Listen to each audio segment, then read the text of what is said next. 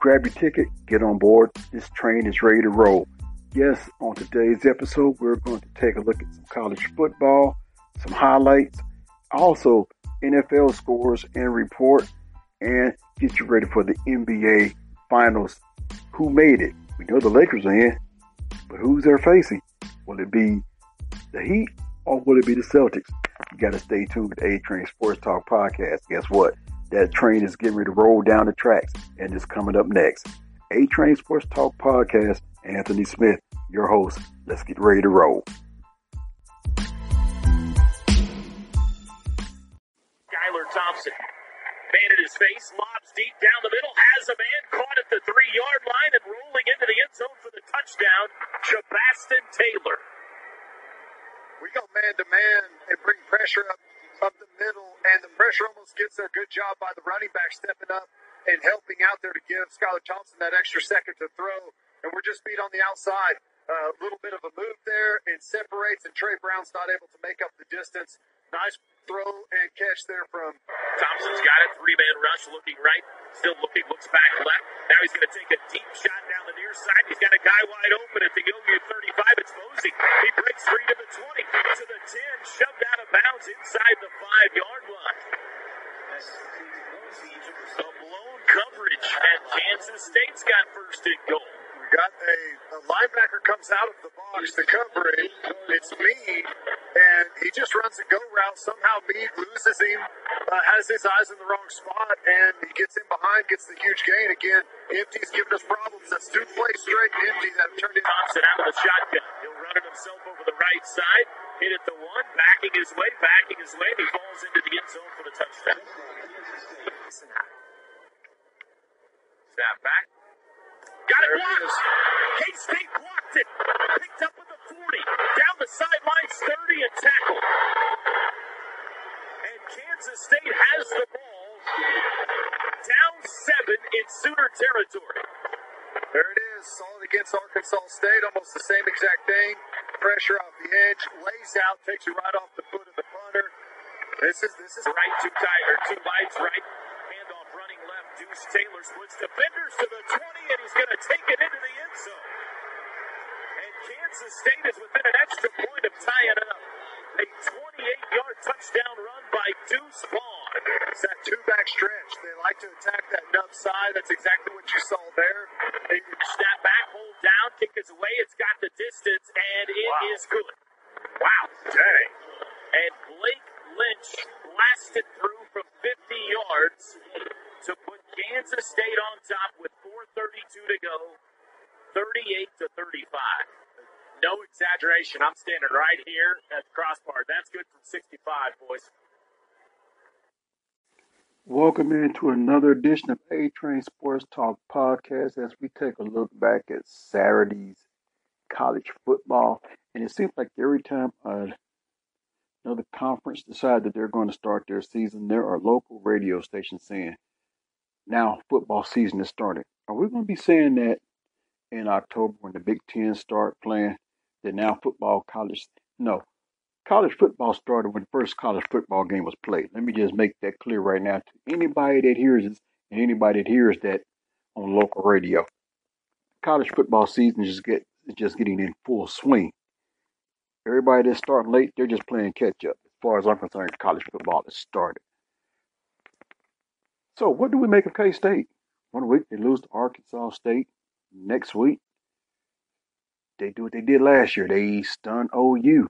So now the question is, college football takeaways. Is Oklahoma done? Is Florida for real? Playing college football in the midst of a pandemic has made this September even more unpredictable than the unusual sloppy starts we see to start a season, combined an off-season unlike any other with typical roster and coaching turnovers, plus a lack of true home field advantage without packed stadiums, and you get week number 4. Oklahoma losing to a Kansas team that lost to Arkansas State. Georgia struggling with an Arkansas team picked by the media to finish last in the SEC West. Texas needing 63 points and overtime to beat Texas Tech. The Big Ten and Pac-12 haven't even joined the party yet. But both conferences might be helped down the road by what happened in the Big 12 on Saturday. Here's a look at how the playoff picture is starting to take shape, along with questions that still loom. First, is Oklahoma done? Stop. 5 minutes into what probably is going to be remembered as one of the strangest seasons in the sport's history. It's premature to write off any one-loss teams in September, especially during a year that is likely to continue to be wildly unpredictable.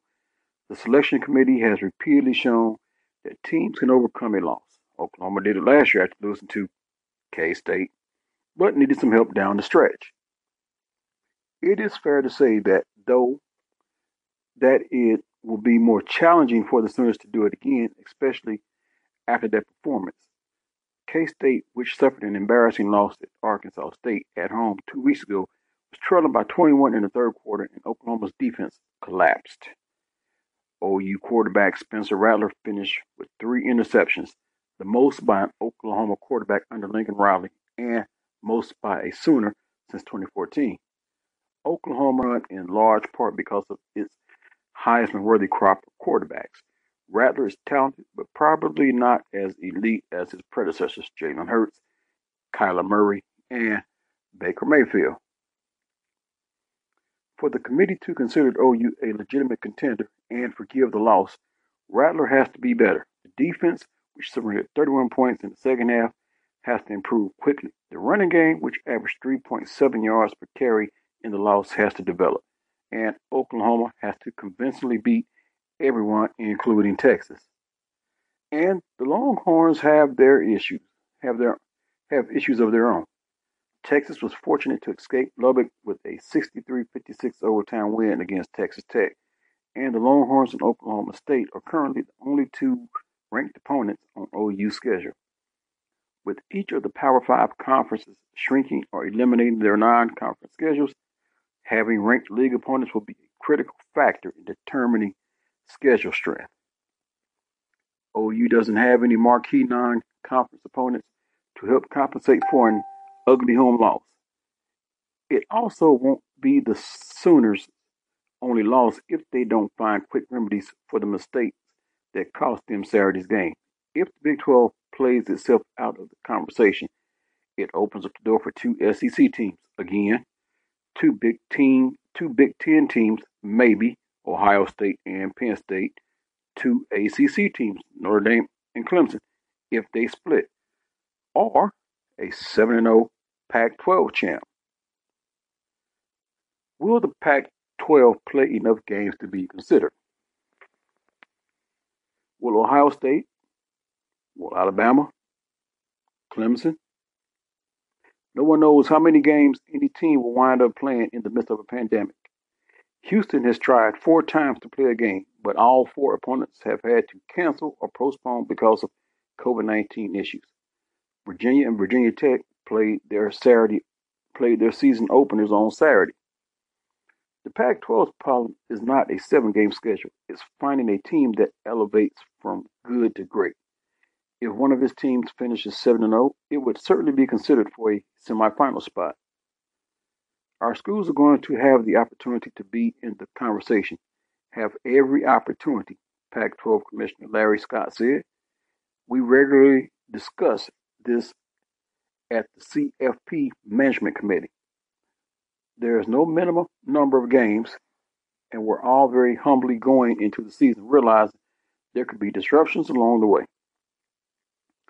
Our fellow conferences have built that into their schedules with bye weeks, and we've seen it play out over the first few weeks. No one knows how many games they're going to get in. The problem, of course, is with fewer games and a condensed calendar, there is not much, if any, flexibility to react to virus setbacks. The Pac-12 knows this. If we exceed the level of which the state or county thinks is appropriate or our own judgment, we will have to pull the plug or pause for a while, said Michael Schill, University of Oregon president and chair of the Pac-12 CEO group. In the 7-game season, pausing for a long time means losing part for their season, But these are students, and we have the obligation to protect them, and we're going to do that. The SEC's second CFP candidate looks like Florida, not Georgia. With the exception of Alabama, the SEC looked different in its debut, but that was to be expected with 4 head coaching changes and several new starting quarterbacks. LSU, the defending national champion, returned only 5 starters, and Tigers looked the part in a home loss to Mississippi State. The question is whether Georgia or LSU are just working out some kinks, or it's an Alabama-Florida SEC championship. Expectations were certainly higher for Florida this year. The media picked the Gators to win the SEC East, but it was only by 10 more first-place votes than Georgia. The Gators looked more than capable of widening that gap Saturday.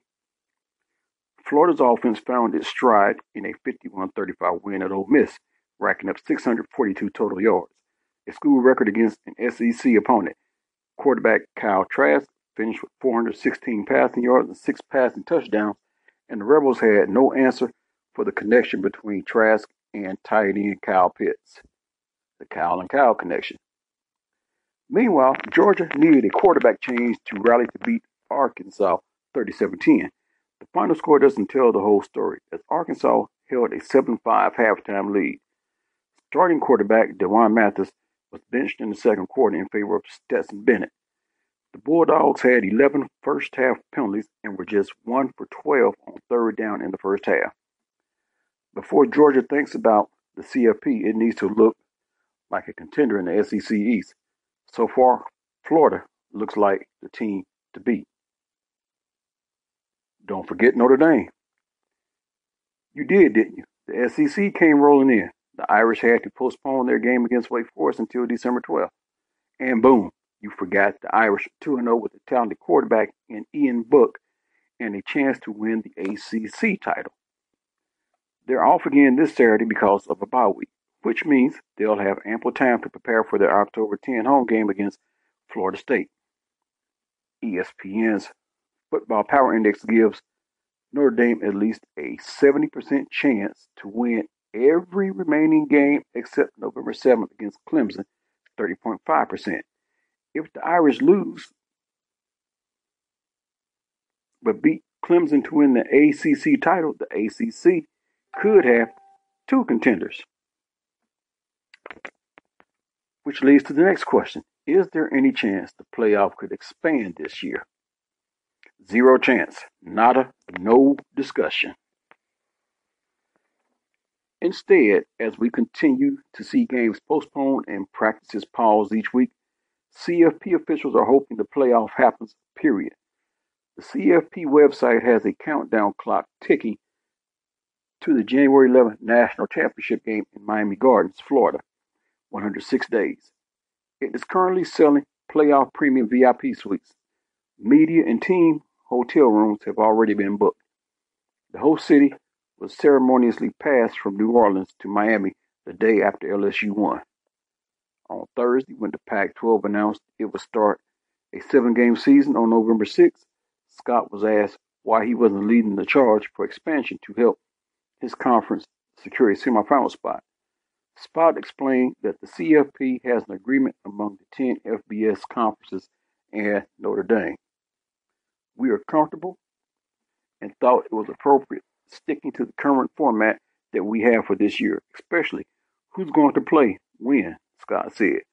So that doesn't mean there isn't a robust conversation about the scenes about what we're going to do short term and long term, because I can assure you there is. Could a group of 5 contender make a real run? It got significantly more difficult with the addition of the Big Ten and Pac-12. It's now a long shot, just like any other season. All the FBS conferences are playing this fall, with the MAC starting its 6-game season on November 4 and the MWC beginning an 8-game season on October 24th. As of now, the American Athletic Conference has the best teams with UCF and Cincinnati, which both won Saturday. They play each other November 21st, which means only one can finish undefeated. For this to be a realistic scenario, the highest ranked group of 5 champion is going to have to be undefeated, have beaten multiple ranked opponents, and will need multiple Power 5 conference champions to have more than one loss. Not having the statement non-conference opportunities against Power 5 opponents is a major setback this year for the AAC. So there you have that. That's what I'm going to do right now. I'm going to take a pause and slip in a word from my sponsor, and I will be back with you shortly. This is the A-Train Sports Talk Podcast, Anthony Smith. So welcome back. And we're still looking at college football, this first 1 or 2 segments. And we will get into some NFL. So Oklahoma goes down. Mike Leach is back. And the college football Saturday we didn't know we needed.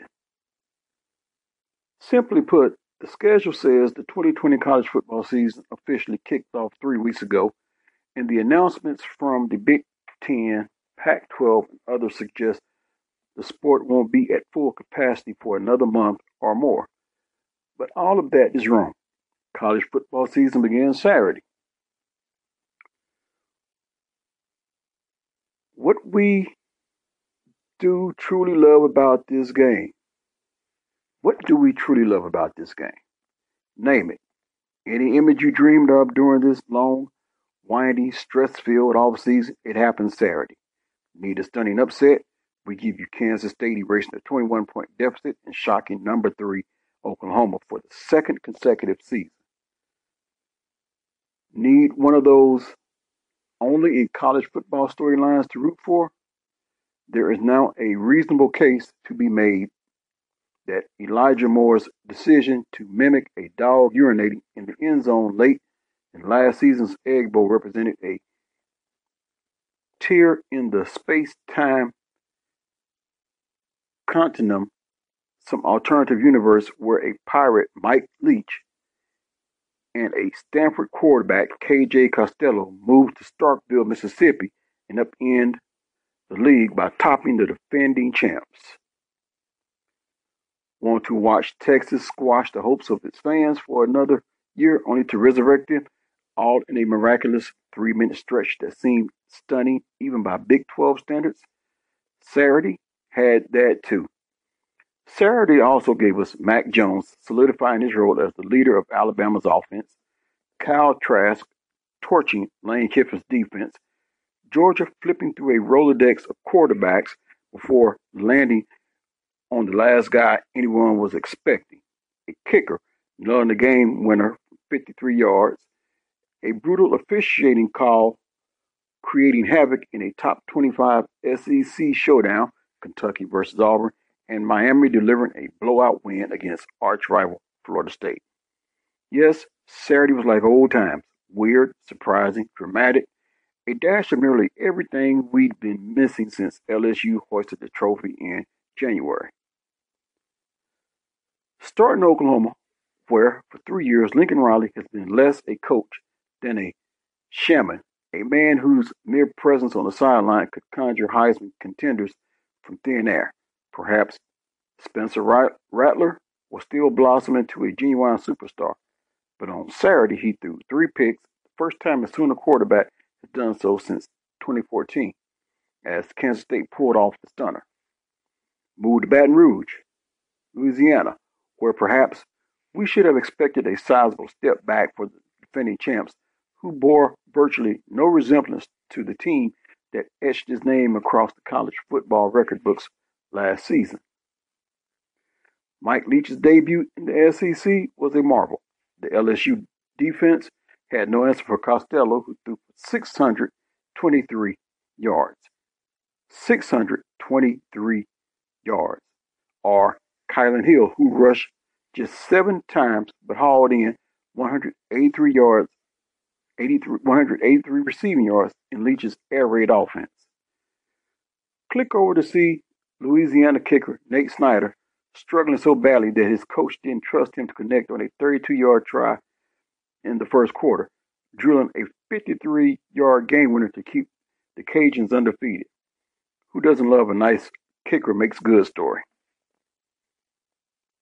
Check out Auburn's new offensive era, fit with a more experienced Bo Nix at quarterback and Gus Malzahn in a shirt and tie tribute to Pat Dye, open with a victory while Kentucky fans spend the aftermath dreaming up imaginative places the officials can stuff their electronic whistles.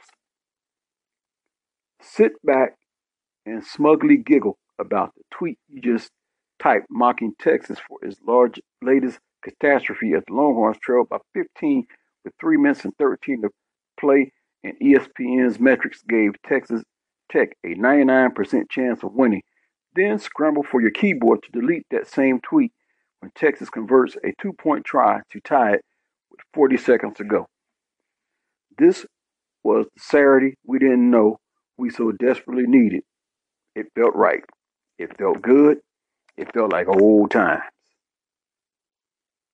Ranking the SEC QB performances. Who says they play great defense in the SEC? That wasn't exactly on display Saturday, but perhaps we can chalk up the high scores to some terrific QB performances. Costello got a ton of love, throwing for 5 touchdowns, but LSU was without cornerback Derek Stingley Jr. Hard to imagine Costello topping 500 yards with Stingley in the game, right? At Florida, Trask threw for 416 yards and 6 touchdowns. Only Danny Warfel and Chris Leak had ever compiled 6 passing touchdowns for the Gators in a game. That's pretty good company. Or how about Nix at Auburn? In his first game with new offensive coordinator Chad Morris, Nix delivered 3 touchdown throws, something he managed only once last season. So, who did it best? Clearly, the nod has to go to Nix because, in addition to his passing stats, he also had 77 yards punting. In today's game, it's important to be versatile. Georgia's QB carousel keeps spinning. Remember when Jamie Newman was the answer at Georgia? That feels like a long time ago. When the Bulldogs kicked off Saturday at Arkansas, Newman wasn't there. He opted out last month, and the seeming second option, JT Daniels, hadn't yet been cleared to play. That left Dewan Mathis to get the start. But he struggled too, finishing 8 of 17 for 55 yards and a pick. So, that is bad news when you're down to your 4th quarterback, right? Not for Georgia. Stetson Bennett, a man whose name sounds as if he should be a billionaire and whose nickname is the Mailman, based on some curious hat choices during a recruiting camp years ago, entered in relief and finished strong, completing 20 of 29 throws for 211 yards and 2 TDs. Georgia rallied for 32 second-half points and in turn avoided a stunning embarrassment.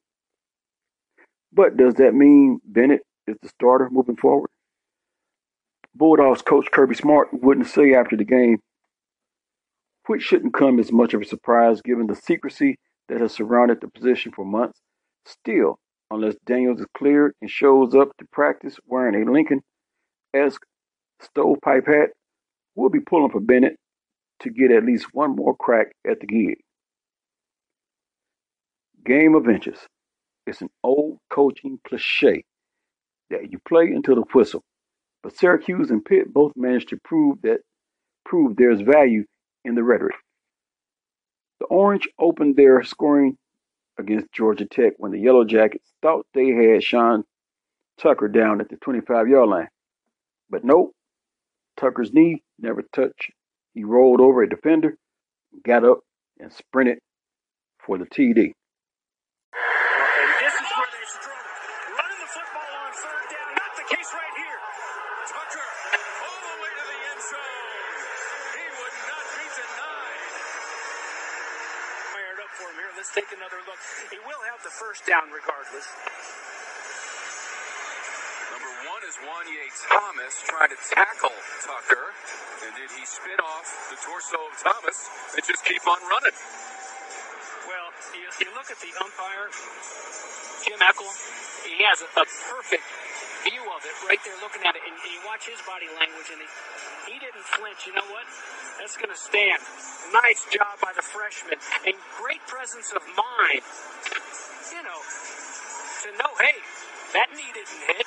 I'm not down. I'm going to keep going. Everybody else lets up a little bit, thinking that Thomas dropped him. Look at that to come. Fire.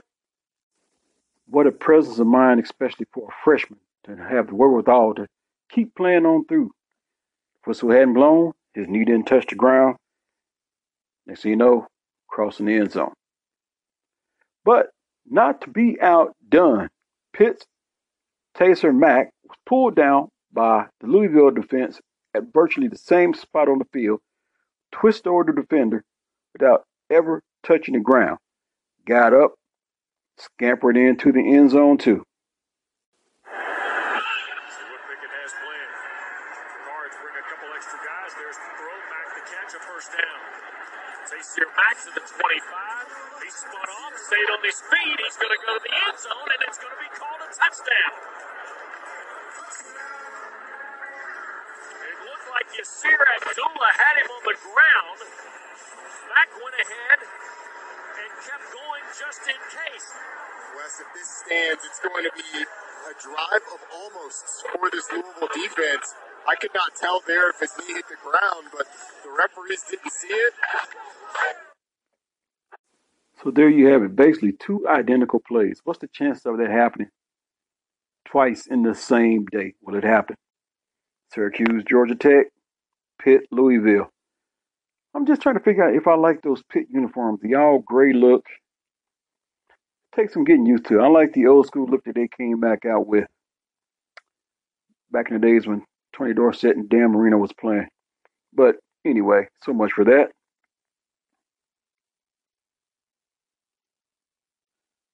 So, we're not the worst. So ESPN's SP Plus had 91 teams ranked entering week 4. The number 90 team was Louisiana Monroe. The number 91 team was UTEP. And in glorious, ugly fashion, the two went head-to-head Saturday. Lest you think the Miners didn't take genuine offense to their dead last ranking. However, you were in for a surprise.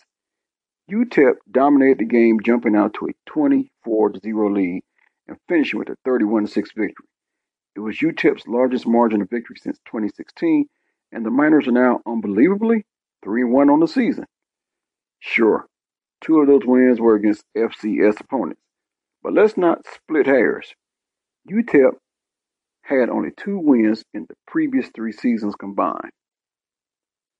So the Heisman 5, we're ranking only guys who have played, so sadly, we're not yet able to include Ohio State quarterback Justin Fields, although he is considered the number 2 ranked quarterback in the state of Ohio.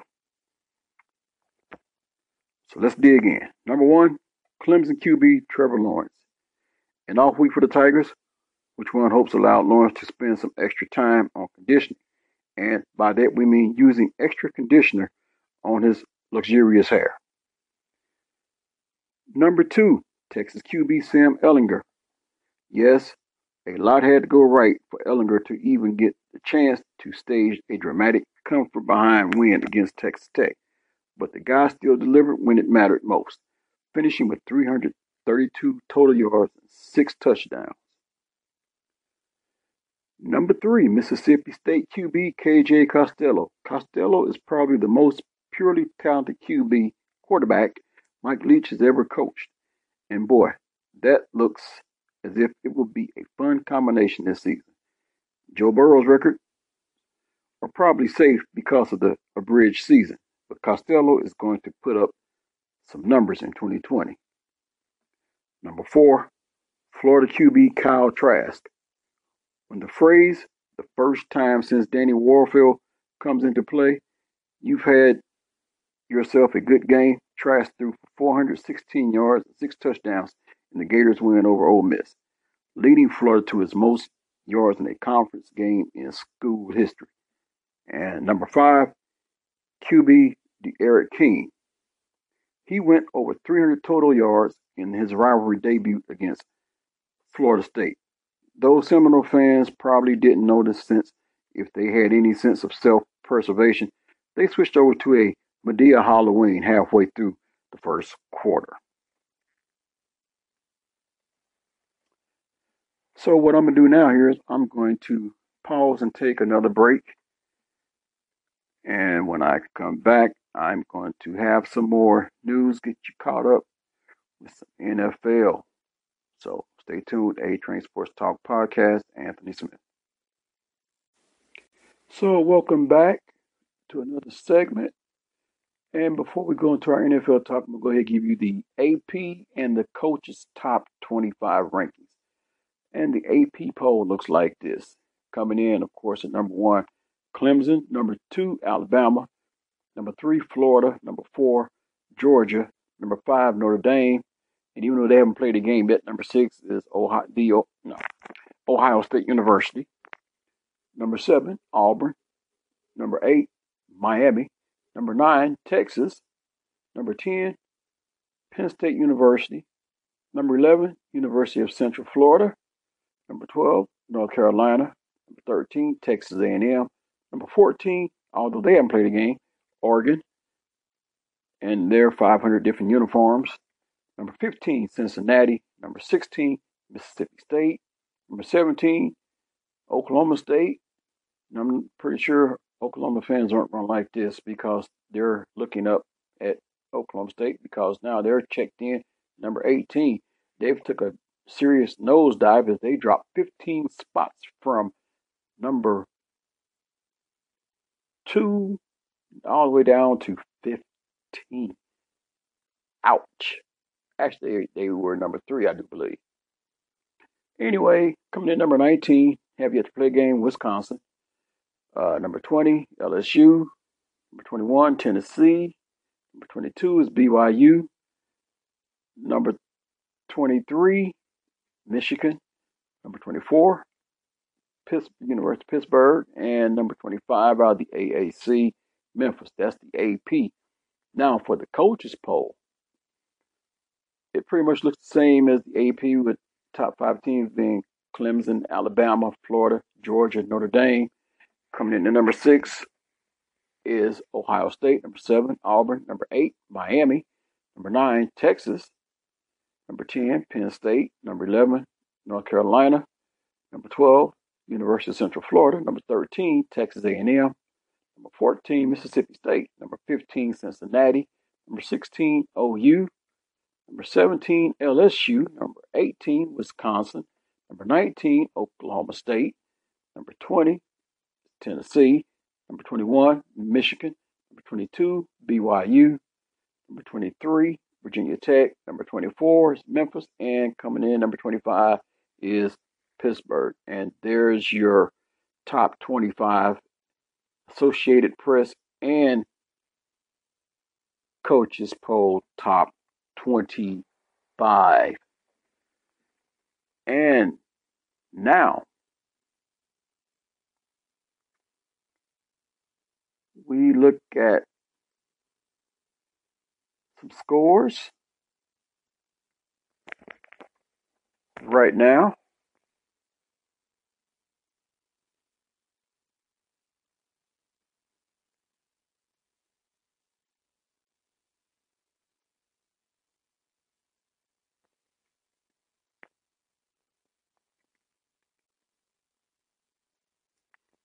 If we can pull these scores up, we know the Chiefs and Ravens, they play tomorrow night.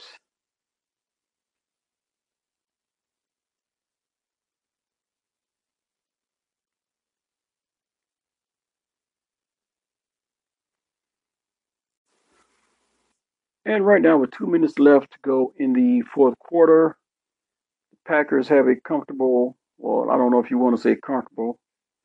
New Orleans has the ball on the 25-yard line. But right now, with 2 minutes, the Packers are leading the Saints 37-27. The Chicago Bears knocked off, come from behind passion. Nick Foles came in the game to the rescue, knocked off the Falcons 30-26. The Bills, I would say, would be a signature win for them.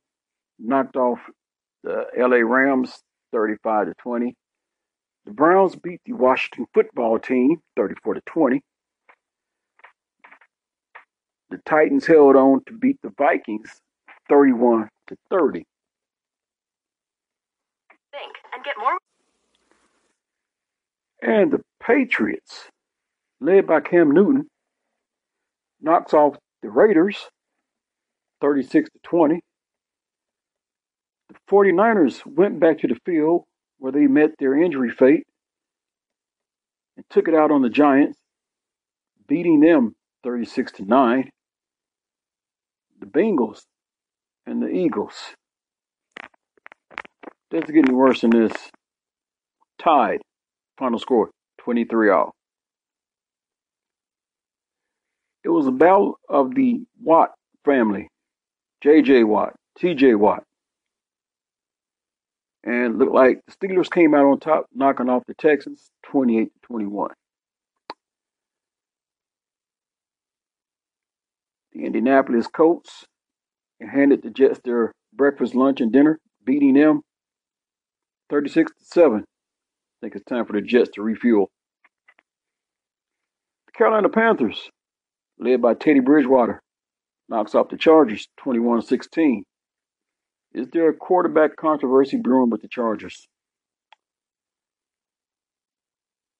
Tom Brady-led Buccaneers beat the Broncos 28-10.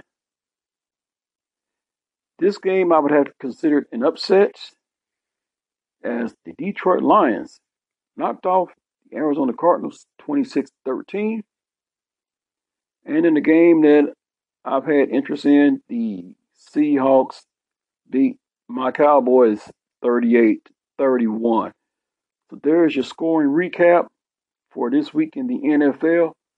And with 32 seconds left in the game, the Saints have scored, and the score is now Packers 37, Saints 30. So we'll keep you updated on that.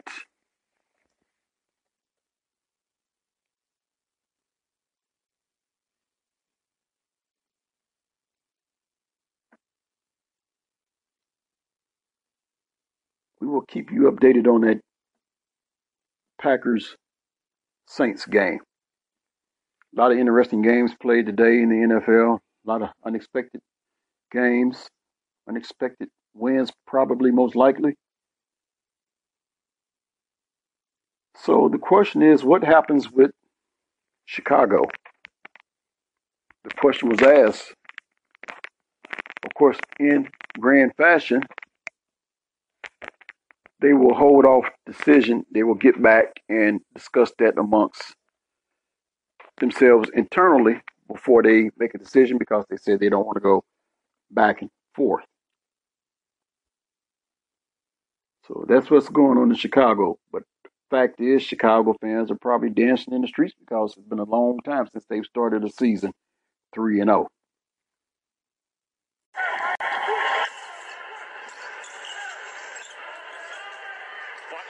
With Tatum in his face, and Jimmy Butler very aggressive early. He already has 6 points. Hero. Bad pass stolen by Tatum. Tatum ahead of the pack, goes up and throws it down. Jason Tatum with his second field goal. Walker gets inside. Back out Tatum. Inside, beautiful pass. Williams throws it down. Robert Williams giving Brad Stevens some nice minutes.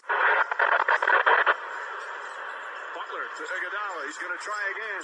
Knocks it down. Andre Iguodala lighting it up, and a timeout call by the Celtics. Here is stripped and stolen by Smart. Smart down the other end, throws it down, and the game is tied. Stolen by Brown. Jaylen Brown ahead of the pack and throws it down, and Boston regains the lead.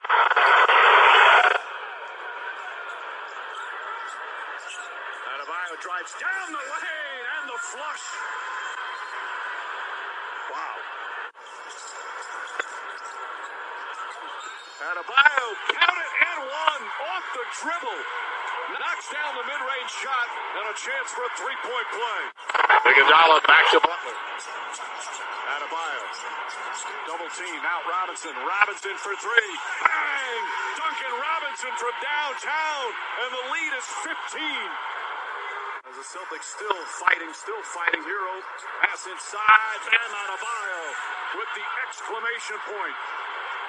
The Heat eliminate the Boston Celtics in 6 games. Next up, the Los Angeles Lakers on Wednesday night. Much respect between those two coaches. So there we have it. The Heat knocks off Boston. Probably not the finals that people want to see. I get it. The nostalgia, the rich history, the tradition, the epic battles that is Boston, LA. I get it. People want to see that. Not me. Nothing against the Boston, LA, and with everything that has gone on the way it has happened this year, and yeah, it would have been nice to see LA and Boston. Me personally, I wouldn't mind seeing the LA Clippers versus the Toronto Raptors, but that didn't happen. But what we have is a team that is gritty and determined, and a team I think could give the Lakers some fits. We have Miami against the LA Lakers. My buddy out there, Rick Thomas, who has his own podcast, Run the Table, and I am going to have to get him on because he's out there in Manhattan now. So I know he can't party. He has a bum ankle that the doctor says he has to stay off of. So I'm going to get him on. We're going to talk more about that K-State game. But he was wanting to see my LA Lakers Boston Celtics final. And like I told him, I get the nostalgia, the history, the rich tradition, two of the most storied franchise in NBA history. But let's give it up for Miami. So, NBA Finals, the storylines and stats that matter ahead of Lakers Heat. There aren't many days that go by during the NBA season where LeBron James doesn't use lessons he learned during his 4 years with the Miami Heat. One is proven to be the most important. Keep the main thing the main thing. It is one of the core tenets Heat President Pat Riley has preached for years, and it's one that James holds most dear. Even with his growing media company, his charity work in his hometown of Akron, Ohio, his activism, his love for fine wine, James never lets himself forget the main thing, chasing championships. The main thing is here, Heat versus Lakers in the NBA Finals. The Riley-James dynamic, which essentially is the Heat-James dynamic, is complex. James has 2 rings with Heat logos, accepted 2 MVP trophies at American Airlines Arena, and probably will have number 6 retired by the franchise someday. He credits Riley and the Heat not only for teaching him to become a champion, but for helping shape his worldview. Yet, when they broke up in 2014, Riley was furious and James was offended. Though James felt a pull to go home to Cleveland more than he felt a desire to leave Miami, there wasn't much more for nuance.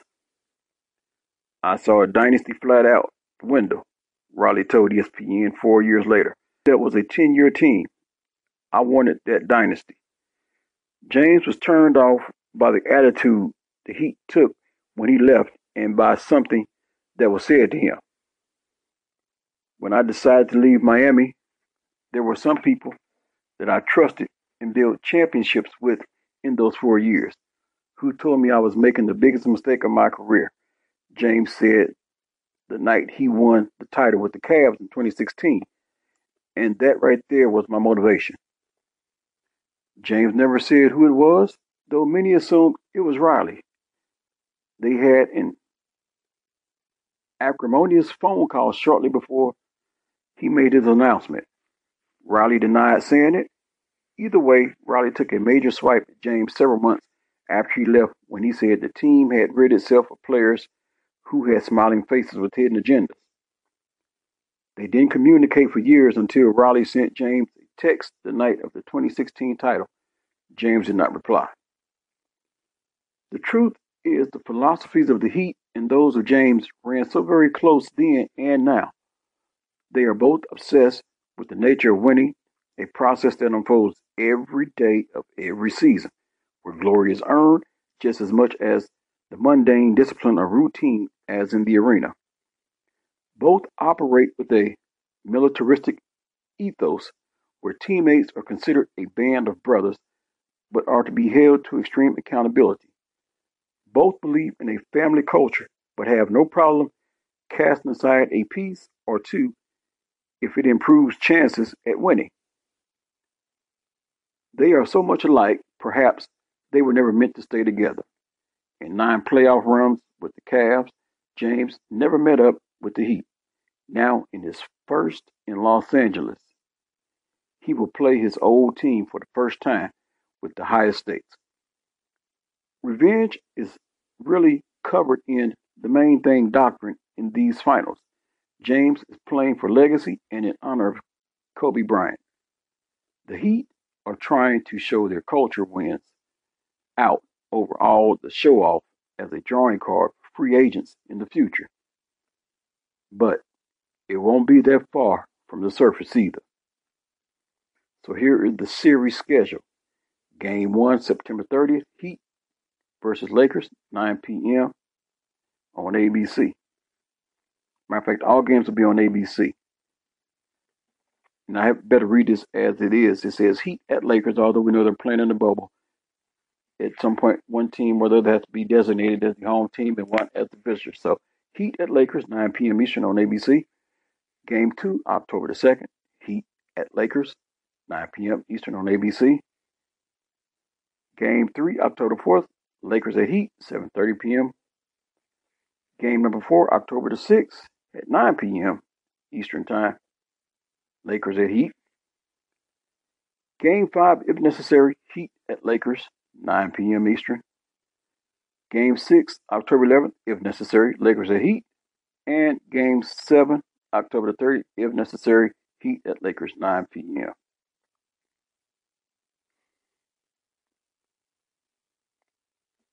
Hope you have enjoyed this edition of the A-Train Sports Talk podcast.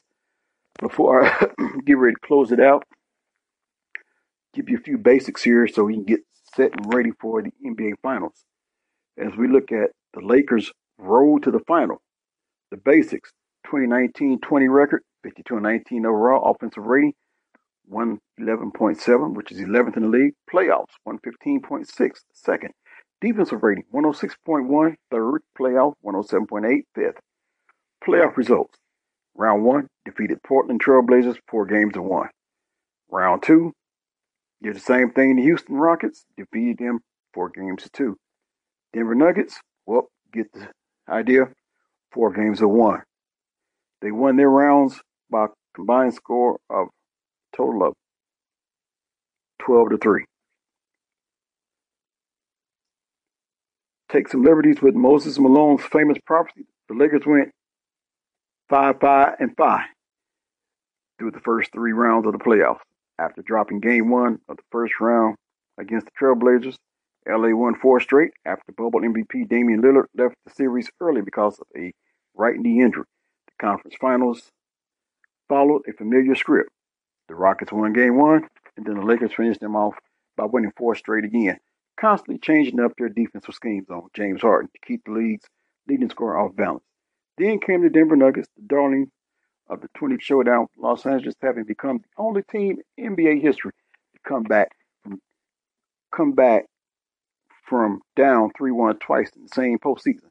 While the series lasted only 5 games, it took an Anthony Davis buzzer beating 3 to win Game 2, and a LeBron James performance for the ages to close out Game 5 and finally put a determined Denver team to bed.